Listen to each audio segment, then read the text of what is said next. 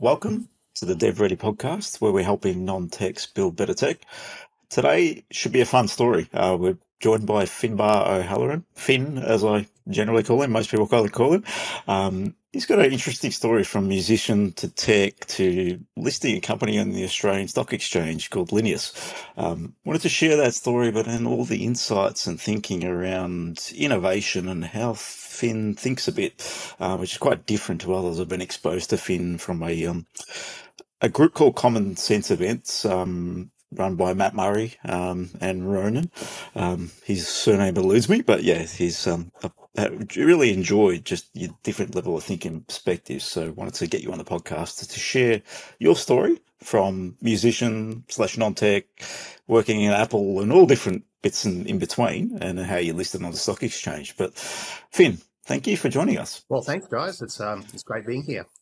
So for the audience, share a little about you and maybe where it all started for yourself. I've always been probably like a lot of kids, never fit in at school, always been deemed a rebel. I went to a very Christian school. I used to get smacked on the hand for writing left-handed, used to ask questions and they thought I was insolent, so used to get expelled. And it could have pushed me one or two ways. One way it could have just made me very submissive, and the other way it could have made me just go harder. And it made me go harder and made me I've always been super curious, probably like a lot of kids I meet and mentor. And, you know, the world didn't really fit me. It didn't make sense.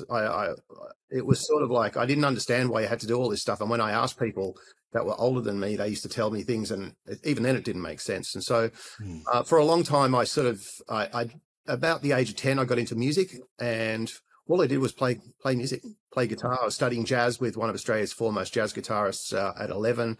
I got really good on guitar. I got sponsored by lots of guitar companies. I was signed to Mushroom Records in 1985. We had a single on the top 10 called Sex and Fame that won Best Production Album of the Year on the ARIA chart. So we were touring and all that. I was 17. And all these amazing things happened in my life. I met David Bowie's producer, and I was doing stuff with him, and then flew to LA, and my whole life was music. It was music everywhere. And I got to travel the world playing music. And I got really, after a while, I came back to Australia. I started teaching at the Conservatory and the Australian Institute of Music. Mm-hmm. And I was teaching all this theory and stuff. And I just started losing my passion because I always loved learning. And anyway, it was in the early days when computers were just starting to get involved in digital audio. Like, I'm talking really early days. I'm quite old now, but we're talking early 90s. And all MIDI controllers, things like that. MIDI, was MIDI, but also went digital audio, like the Fairlight sampler, and computers were starting to record these waveforms on a computer. It was really fascinating to me. So I got heavily involved into that. I was in Australia and in Sydney, and I got approached to come to Melbourne to build a massive music store called Revolver. So I came to Melbourne and we built this big store on Chapel Street. We ended up putting a club in there and rehearsal rooms. And, Revolver. Know that name. Yes. We birthed me and two other partners. Yeah, brilliant. So we had these big visions. It was always about doing big things. And then from there on, it just kept going. And to a certain point where I got recruited by Apple, I was their what's called their Masters of Media Specialist in Australia for digital audio.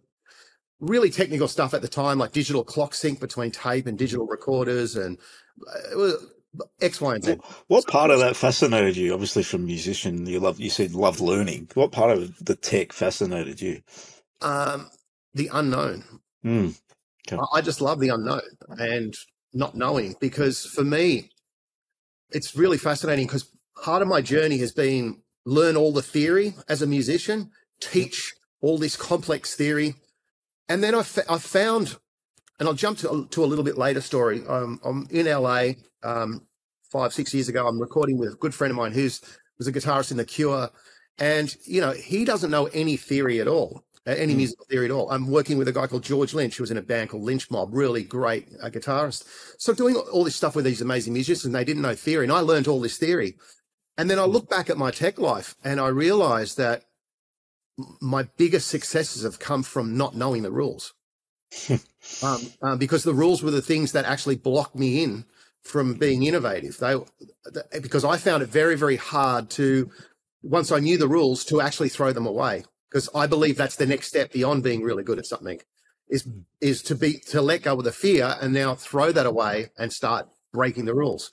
But because I was so into my music and so into my tech, at that point I was defending this massive viewpoint. So I was always intrigued about the unknown, but I became such a technocrat that I had to learn everything about everything. Probably like a lot of people on this that are listening to this podcast.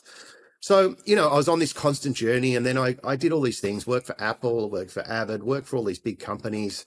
And then around 1999, I was like, you know what? Why don't I just start building my own interactive media? I started learning this thing called Cinema 4D and Flash back in the day, and I started learning Flash scripting and a thing called Macromind Director, which was an interactive media thing. And some of my heroes, Thomas Dolby, and they were doing all this stuff. Interactive media was in its early phases. So I got involved in that. And then I got to this point where I was sitting down with a friend who worked at a company called Nortel Networks in Australia, big company, big telco. And he said to me, I still remember the meeting. He said to me, Finn, we've got this box called a BCM, and it's a telco box. And I went, right. And he goes, and we can't sell it. I went, what? And I said, why? And he goes, well, Cisco's kicking our butt. And he told me this big story. And I said, oh, well, what are you trying to do with it? And he said, well, it's a voice over IP box. And so I said to him, okay, well, what else can it do? And he said, nothing. That's what it does. And I said, well, it looks like a computer. He showed it to me. I said, it looks like a computer. It's a white box with all these cards on the back. And he goes, yeah, no, but it's a $20,000 telco box. I said, oh, okay. And who are you trying to sell it to? And he said, the banks. And I said, well, how much money do the banks spend on TV commercials? And he was like, what are you talking about? And I said, and then they spend this money on selling them, putting them on air. And he's like, what are you talking about? And I said, what would it be like if you walked into a branch and the TV commercials were playing in the branch where you could influence the person right there in case they'll go into the teller? And he goes, what are you talking about? You're like just a bit random conversation, but yeah. Said, what if I could turn that box into a video distribution system that worked through all the banks, and you deployed all your video onto this server, and overnight it pushed it via rsync via FTP into the hardware boxes, and then played through the day and would switch between live TV. And he goes, this is about 1999. He goes, what are you talking about, Finn? He goes, yeah. This is a telco box. And I said, well, give me one and I'll see if I can build it. Yeah, okay. And so anyway, long story short, I got a box. I played around with this director software, learned a little bit of C++, built these extras, and got this thing working. Went to a company in America called Alcorn McBride, who built one rack mount DVM2. They were an MPEG-2 playback device. We put it in 3D Networks with a big managed service provider for NAB, and we put it in their NAB branch of the future, and we deployed it. So I started learning that, you know what? These crazy ideas. I was learning. I wasn't even using a proper coding and IDE. It was no SDK. I imagine you're just doing. Yeah, I was just using hacking away multimedia software called Macromind Director to build an enterprise-grade video switching system to all the banks, right? And it worked. And so I went to this trade show. So Nortel flew me to this trade show in America, and anyway, I ended up selling the software to Nortel.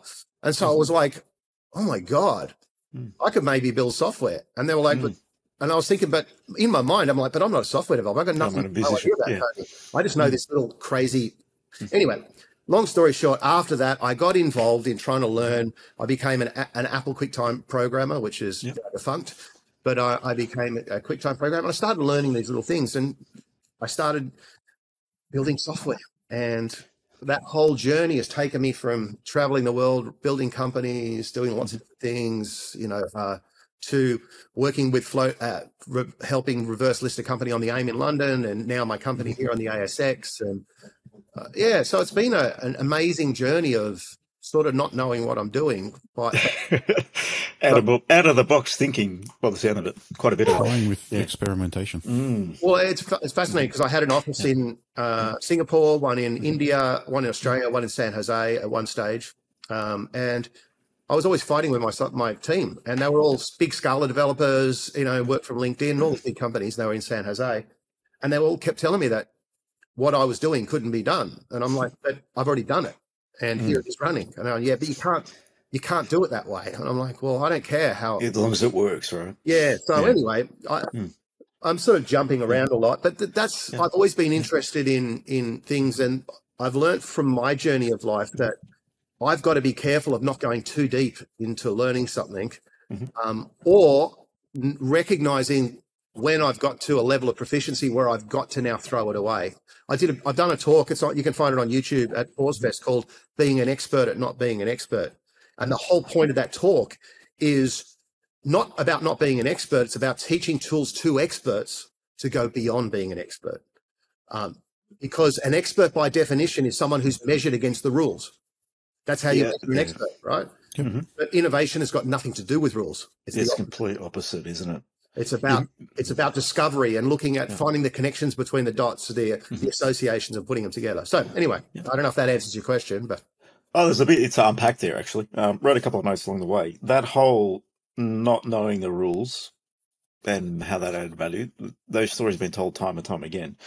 What does it do to someone if they've been in an industry or in tech, like that example, where they've been doing something in a particular way, and then the world of AI gets thrown at them?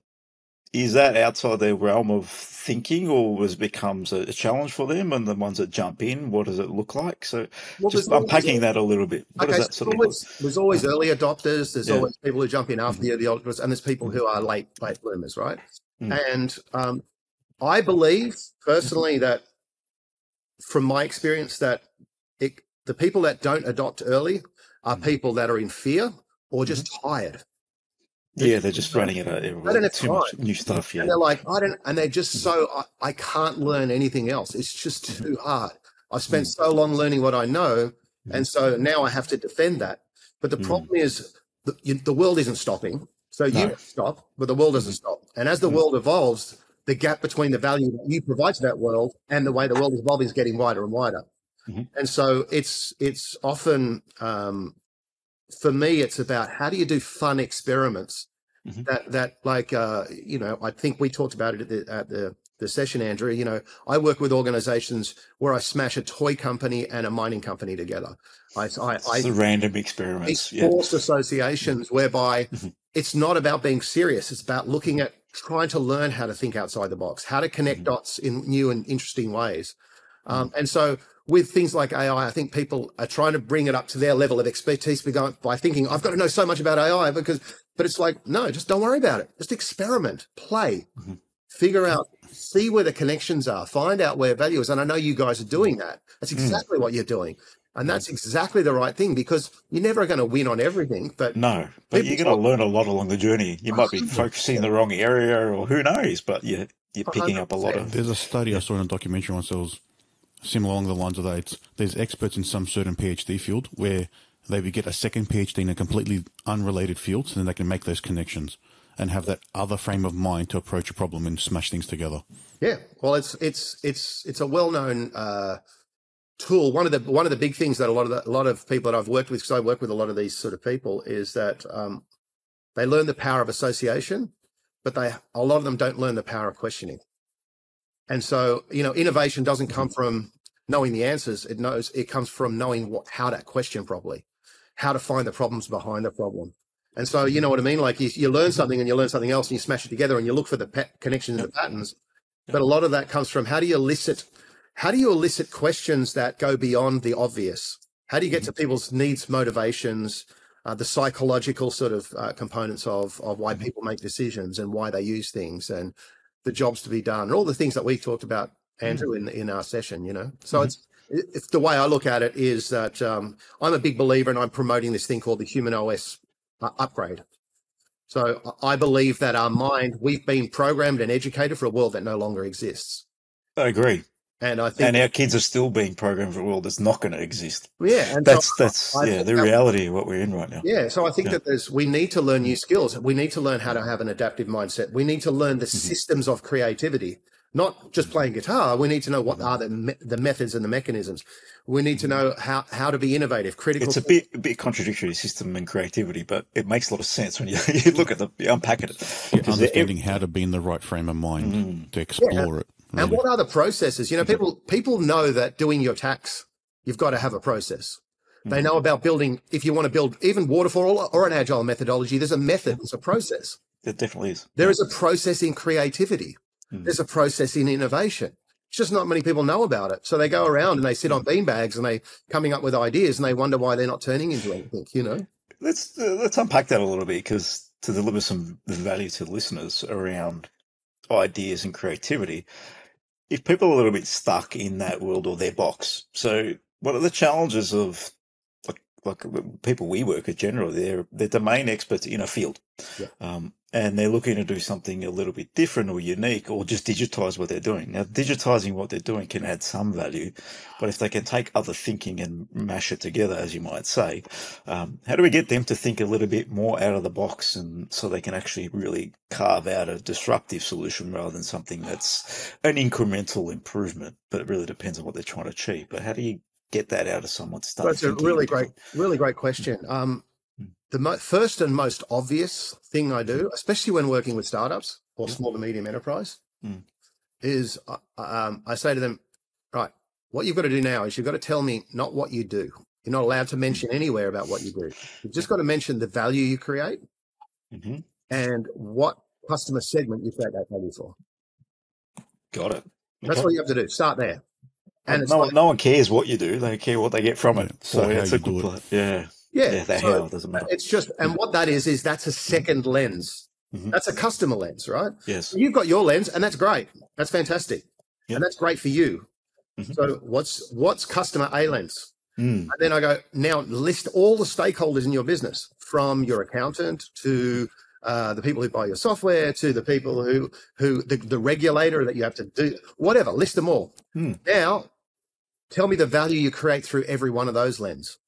Now, what that does as a first part of call is it's quite a hard exercise for a lot of people because they've never. It sounds difficult, yeah. Across even like an accountant, it does sound difficult. Well, it does. But when you can find a win for every stakeholder in a particular scenario that you provide, you've got a far greater chance of success in your business. Agree. Right? Yeah. And as an exercise, and you talk about out of the box. Out of the box doesn't have to be, we're going to grow pink fairy wings and jump out of airplanes because we build enterprise software. It's not about being ridiculous. It can be as an exercise to push boundaries. But the first place I always start is just with something really, really simple. Tell me what you do, right? But don't tell me what you do. Hey, don't tell me what you do in terms of value. And it's like people go, oh, well, it's really obvious. I go, and they go, well, value for who? And I go, well, who's the first person you think of? Who's the second person? Because you typically, even in your personal life, with your kids, with your relationship with your wife, with your friends, each one of them has a lens. And, it's a practice. It's a neuroplasticity exercise. Obviously, there's other things you can do when you start to, I do some real fun exercises when I'm sitting down driving my car, especially on long trips. I'll give myself 10-second gap and I'll notice one thing in the car and another thing. And then I'll go, right, how do I smash them together into a product that's never existed? Right? It's just training your brain. That's a fun car game. Yeah. It is training. So people, like, if I said to someone listening to this podcast, I said, right, I'm going to give you a tip. Pick up 2 dumbbells, hold them at your chest and go up and down above your head 10 times. Most people go, yeah, that's so what? Obvious. And they go, yeah, because the thing that you're not taking on board is not what I've told you. It's the practice of it that builds the muscle. And the practice of doing this stupid exercise builds neuroplasticity. It allows you to see connections in things that you never saw before because you're practicing doing it. And it's the practice of doing it. You don't even have to tell anyone. It's how might that go with that? How might this go with this? If you look back, here's a great exercise for anyone listening to this podcast. Think of any product that you love that's transformed your life. Anything. Apple Watch, Dyson vacuum, anything at all. But then go back and follow the story about where it came from. When was it imagination? When it never existed. Like a Dyson was mixing a cyclonics, like, and the vortexes with a vacuum cleaner, right? And that's the smashing together, isn't it? But you'll realize when you go and do some research on the products that really transformed your life in any way, shape, or form, there was a point when 2 things smashed together to come up with that product. Sometimes 3 things. The iPod was originally a cigarette lighter, a dash wheel, and an LCD display to try and put 2,000 songs in your pocket. Yeah, one of the exercises we did in the innovation weekend that we spent together was that. So you threw objects at us, and then we had to come up. And I found it challenging because I've never done it before. And it's like, yeah, but practicing that over and over again, it's going to get easier. But there's the nuances of that. So if you look at an object, just pretend it's a phone and a wallet, for example. If anyone carries those, I've still got one. You don't have to just look at the specific object. One of the key tips that you gave was, all right, the phone is shiny, it's got glass, so how do we use that and smash something together? You've got a case on it, maybe some surroundings, so you can use all elements of it, not just it's a phone. Well, you just mentioned a phone and a wallet. The phone now is your wallet, right? It's got your cards on it, it's got your boarding passes on it, it's got your movie tickets on it, and so it's really interesting. The more you look at that lens, the thing about it though is to give yourself permission to treat this as a fun exercise. It's not about, you don't have to come up with really serious inventions. It's just, and so a lot of people that I work with originally, they're so caught up with, I'm not sure if that's going to be any good. Don't worry. It's not about that. It's a fun exercise. You are building, think of it as going to the gym. You're building mental muscle in being able to sort of connect the unconnected. It's just that process of combining things. So there was, I can't remember when this was, maybe 10, 15 years ago, there was this YouTube series I watched called Everything is a Remix. And it showed you how every idea is just an evolution of another idea, like you're saying, smashing things together. So it's along the lines of that's what I have in my head. Right. There's nothing very truly unique. Everything is evolved from something else, or that's why you get people who invent the same thing at the same time. Yeah, because there's multiple things. But having that, but you know, multiple domain knowledge to put things together, even.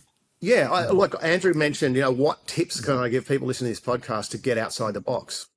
Just do that. Like, just go, right, I'm going to, if you can start to practice mixing dog food with an Amazon Echo, or, Netflix with a coffee machine, right? As a fun exercise, you start to get better at then being able to go, right, how might your business relate to an ice cream parlor?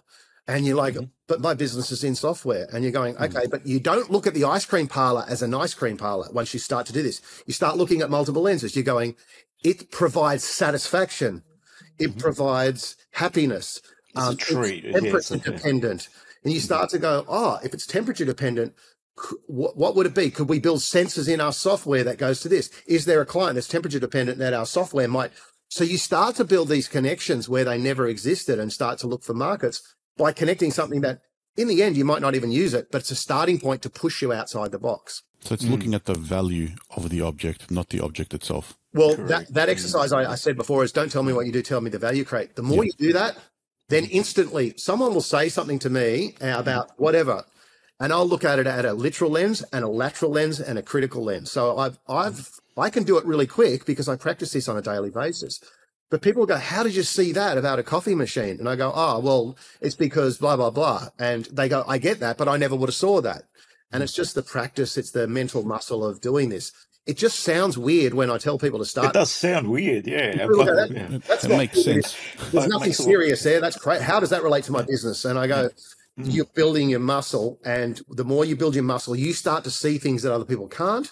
And then you start to put things together in ways that other people can't. And that's the core fundamental of innovation. It's not sitting around going, let's come up with a cool idea for innovation. It's about looking for unmet needs. That's the whole purpose of innovation. Unmet needs. Are the people that you see that can come up with ideas easier, have they just been doing that subconsciously, or is it like certain people just aren't that creative type to be the ideation kind of person, if that makes sense? I'm not sure. Yeah. So there's a big saying, and it freaks a lot of people out when they hear this, is that ideas are the enemy of innovation. Okay. It's so easy to have an idea. Look, I'll put like flamethrowers on my car to burn anyone that's going to come and try and rob me. Okay. Well, but that exists in some countries. All right. Well, then, South Africa's got that. Yeah, I believe they do. But the point is that anyone can come up with an idea and you can derail real innovation. So the point is you've got to turn an idea into an opportunity. And that means that when someone says, I got an idea, you know what I need to say? Well, fantastic. I love your idea. It's amazing. Go away and come back and tell me who the opportunity is for, how much we're going to charge for it, how much it's going to cost to build, how long it's going to take to build, right? And how certain are you of success, and what evidence do you have to actually back up any of those value points? Because now you've got an opportunity. But you see, it's a lot harder to have an opportunity. It means you've got to do more work to validate Because when you are going down a pathway and following a framework around innovation, people start coming at you left and right. Oh, I like that. But if you just did this and if you just did that, I go, great, fantastic. Go away and bring that into, validate that for me and bring it in. Here's what we're doing. And then they often just go, oh, look, yeah, whatever. Because they just love coming up with ideas. Yeah. So there are good ideas and there's bad ideas. And what I try and do is it's like someone, you guys, I'm sure have heard this from a tech perspective. You're building something for a client. You've got a scope locked down. You've got a version control on it. It's all locked down version 1. And the client sees something on TV and comes in and goes, if we just did this now. What if we did this? Yes. If we just had this button and then we should push that into the metaverse. It's simple. You just go, oh my God. That's an idea. It's not an opportunity. It's like, cool. Go away. Tell me which metaverse, which the button, how we're going to connect this this JavaScript abstraction layer to the metaverse. What's the code? They go, I don't know any of that stuff, and you go, well, neither do I.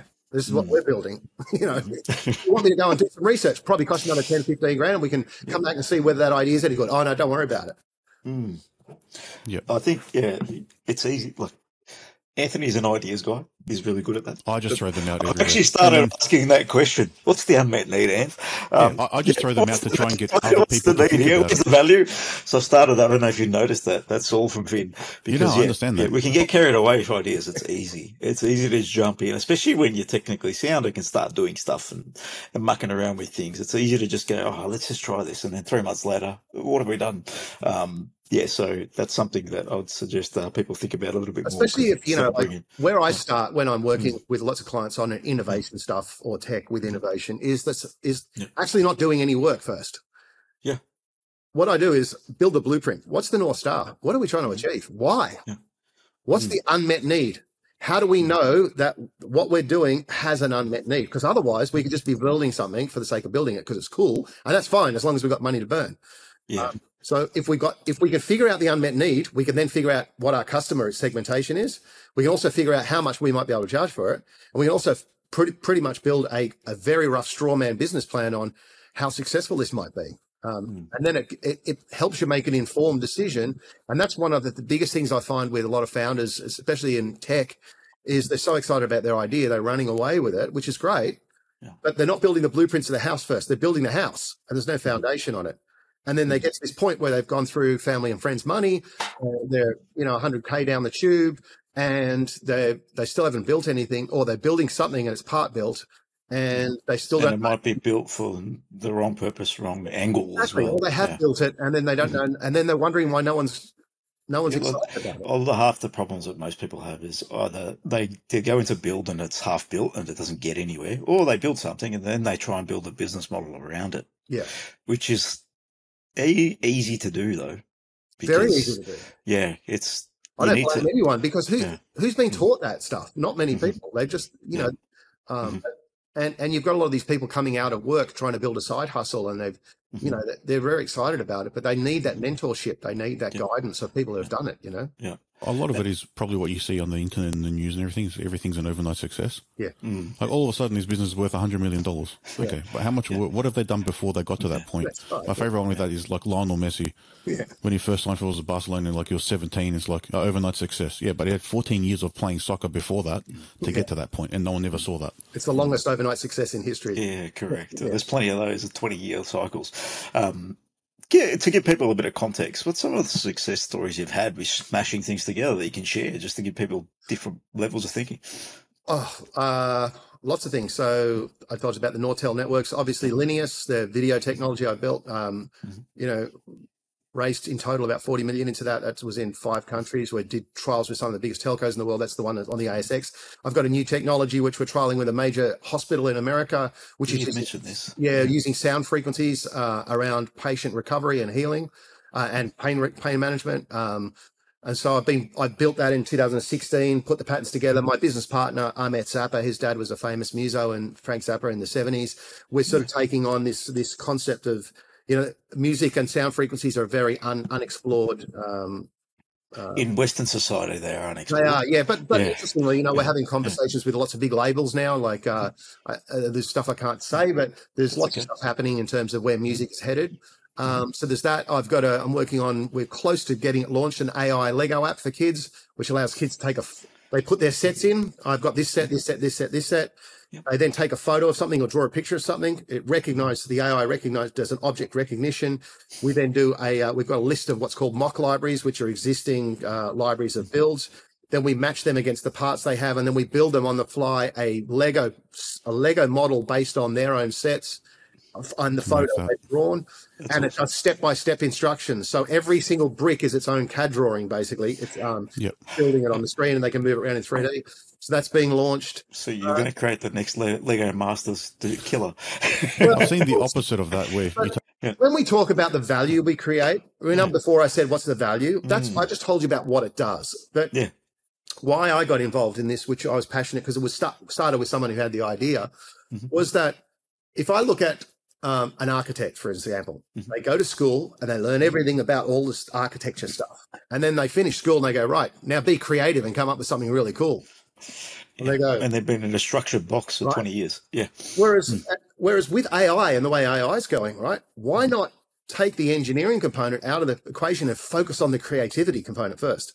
So kids often with Lego are building the models that they see on their box and then leaving them alone. They never rebuild them.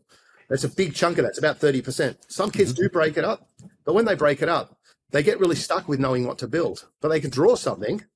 So it's really interesting. So this was about how do we create hybrid play, which is using digital and physical. How do we use renewable play, which is using the stuff they've already got without having to it's already there in the box. Yep. And how do we promote creativity and imagination, which is the things that, I've built my whole career on. Of being different, being creative. And that's why it's very hard to pigeonhole my job. Basically, I don't really have a job. I just do cool things, Just do cool things. Help people. Everyone wishes they could do. Yeah. Yeah. Well, not everyone. There's an accountant somewhere that's enjoying crunching numbers. Yeah. True. Everyone's different. And I think, and there's a bit to that story too, because talk about some of the challenges that you had, if you're happy to share, about building a big, fast-moving business. If you have to share that based on your background and the way you think, how was that journey for you? Because it obviously would have come quite... Okay, so there's some really interesting insights there. First off, I don't know if anyone can see this podcast or it's just an audio. Yeah, it's visual. So they'll see your hair, yes. Your rock star hair. There is a challenge right there. Right? Yeah. Look at this guy. Who's this guy think he is? What does he know about coding? Yeah. And I learned early on that when you're trying to do something big, so I came up with this concept to change the way the global video market works with video. And without getting all the technicalities, video is seen as these video files, and you go to an edit suite like Final Cut Pro to cut them up. Yep. And it's basically a digital version of tape. But the video files themselves are only a database. They're 2-bit sets of numbers. It's a container, which is one series of numbers. And then there's the binary sample data, which is the stuff that sits inside it. So it's like a glass of water. So I just worked out a way to pull the file apart at its binary level and reorganize the binary samples to do on-the-fly editing. So I could edit a fly without going to an edit suite in 1 second. I could go down to a 60th of a second in resolution and pull out parts of the file in a progressive stream and then deliver that progressive stream on a byte range request from a player. So a player could say, I only want to see Messi's last 10 games where he only scores goals, and it would go to a metadata server. The metadata server would have the actual byte range request to simply timecode and then stream just the bits inside it. So I built this complete on-the-fly production system, which never cut video, didn't need storage, didn't need transcoding, never lost in quality, greater security. And so I go out trying to raise money on that, and they're looking at me. And they go, what do you know about this? And I go, well, look, I work for Apple. I know a lot about video.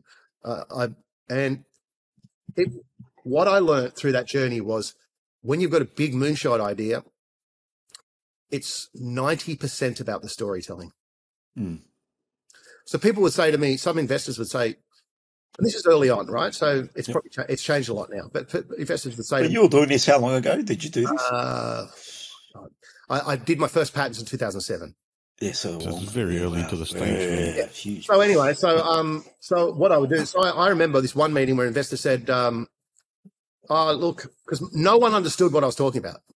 No one They had. wouldn't have. They wouldn't have any idea I what think you most were of the people on the podcast didn't understand that. Okay, cool. Anyway, so they would say to me, okay, so show me your business plan. And you know what I'd say? No. They go, what? You want me to invest money and you're going to show you your business plan? I go, yeah. And they go, why not? And I go, because you're just going to look at the end page and you're going to say I'm spending too much money. Which is all they care about, yeah. And they go, and I go, I will show you that because I've got it all. Yeah. But you need to fully understand the addressable market, the problem I'm solving, whether you think I can solve this problem or not. And then I'll show you all that stuff. Because all that stuff without that context makes no sense. And they were like, this guy's really weird. And some of them just walked away. But there was a couple of others that were like, this guy's a bit crazy, but maybe he's onto something. It's a big market. Anyway, I found out that on my journey, I didn't look like everyone else. I didn't act like everyone else. There was no startup accelerators. There was no hubs. There was none of that stuff. And so I just had this big idea, and I found some people that were really wanted to be part of a journey that could be really life-changing and world-changing, and they backed me. And that just snowballed over time. Once I started doing more trials and I proved it, and I was with massive telcos in the US and I was proving this stuff, and people were going, oh my God, this is amazing. So, but I wasn't a coding expert. I was a CEO of a company, but I wasn't really a CEO. I was a founder. And I was just trying to solve a really big problem. So I faced lots of challenges, trust me. But I learned to just know my brand and just to stay in that crazy inventor space and surround myself with business people. Got it. Where did the seed of that idea come from? It came from many years ago. There was a thing called Flash, and there was a thing called QuickTime, and there was a thing called Real Media and Windows Media Player. Yep. And Flash files wouldn't play on an iPhone when the iPhone first came out. Yep. I remember the whole challenge On the web, on the iPhone too.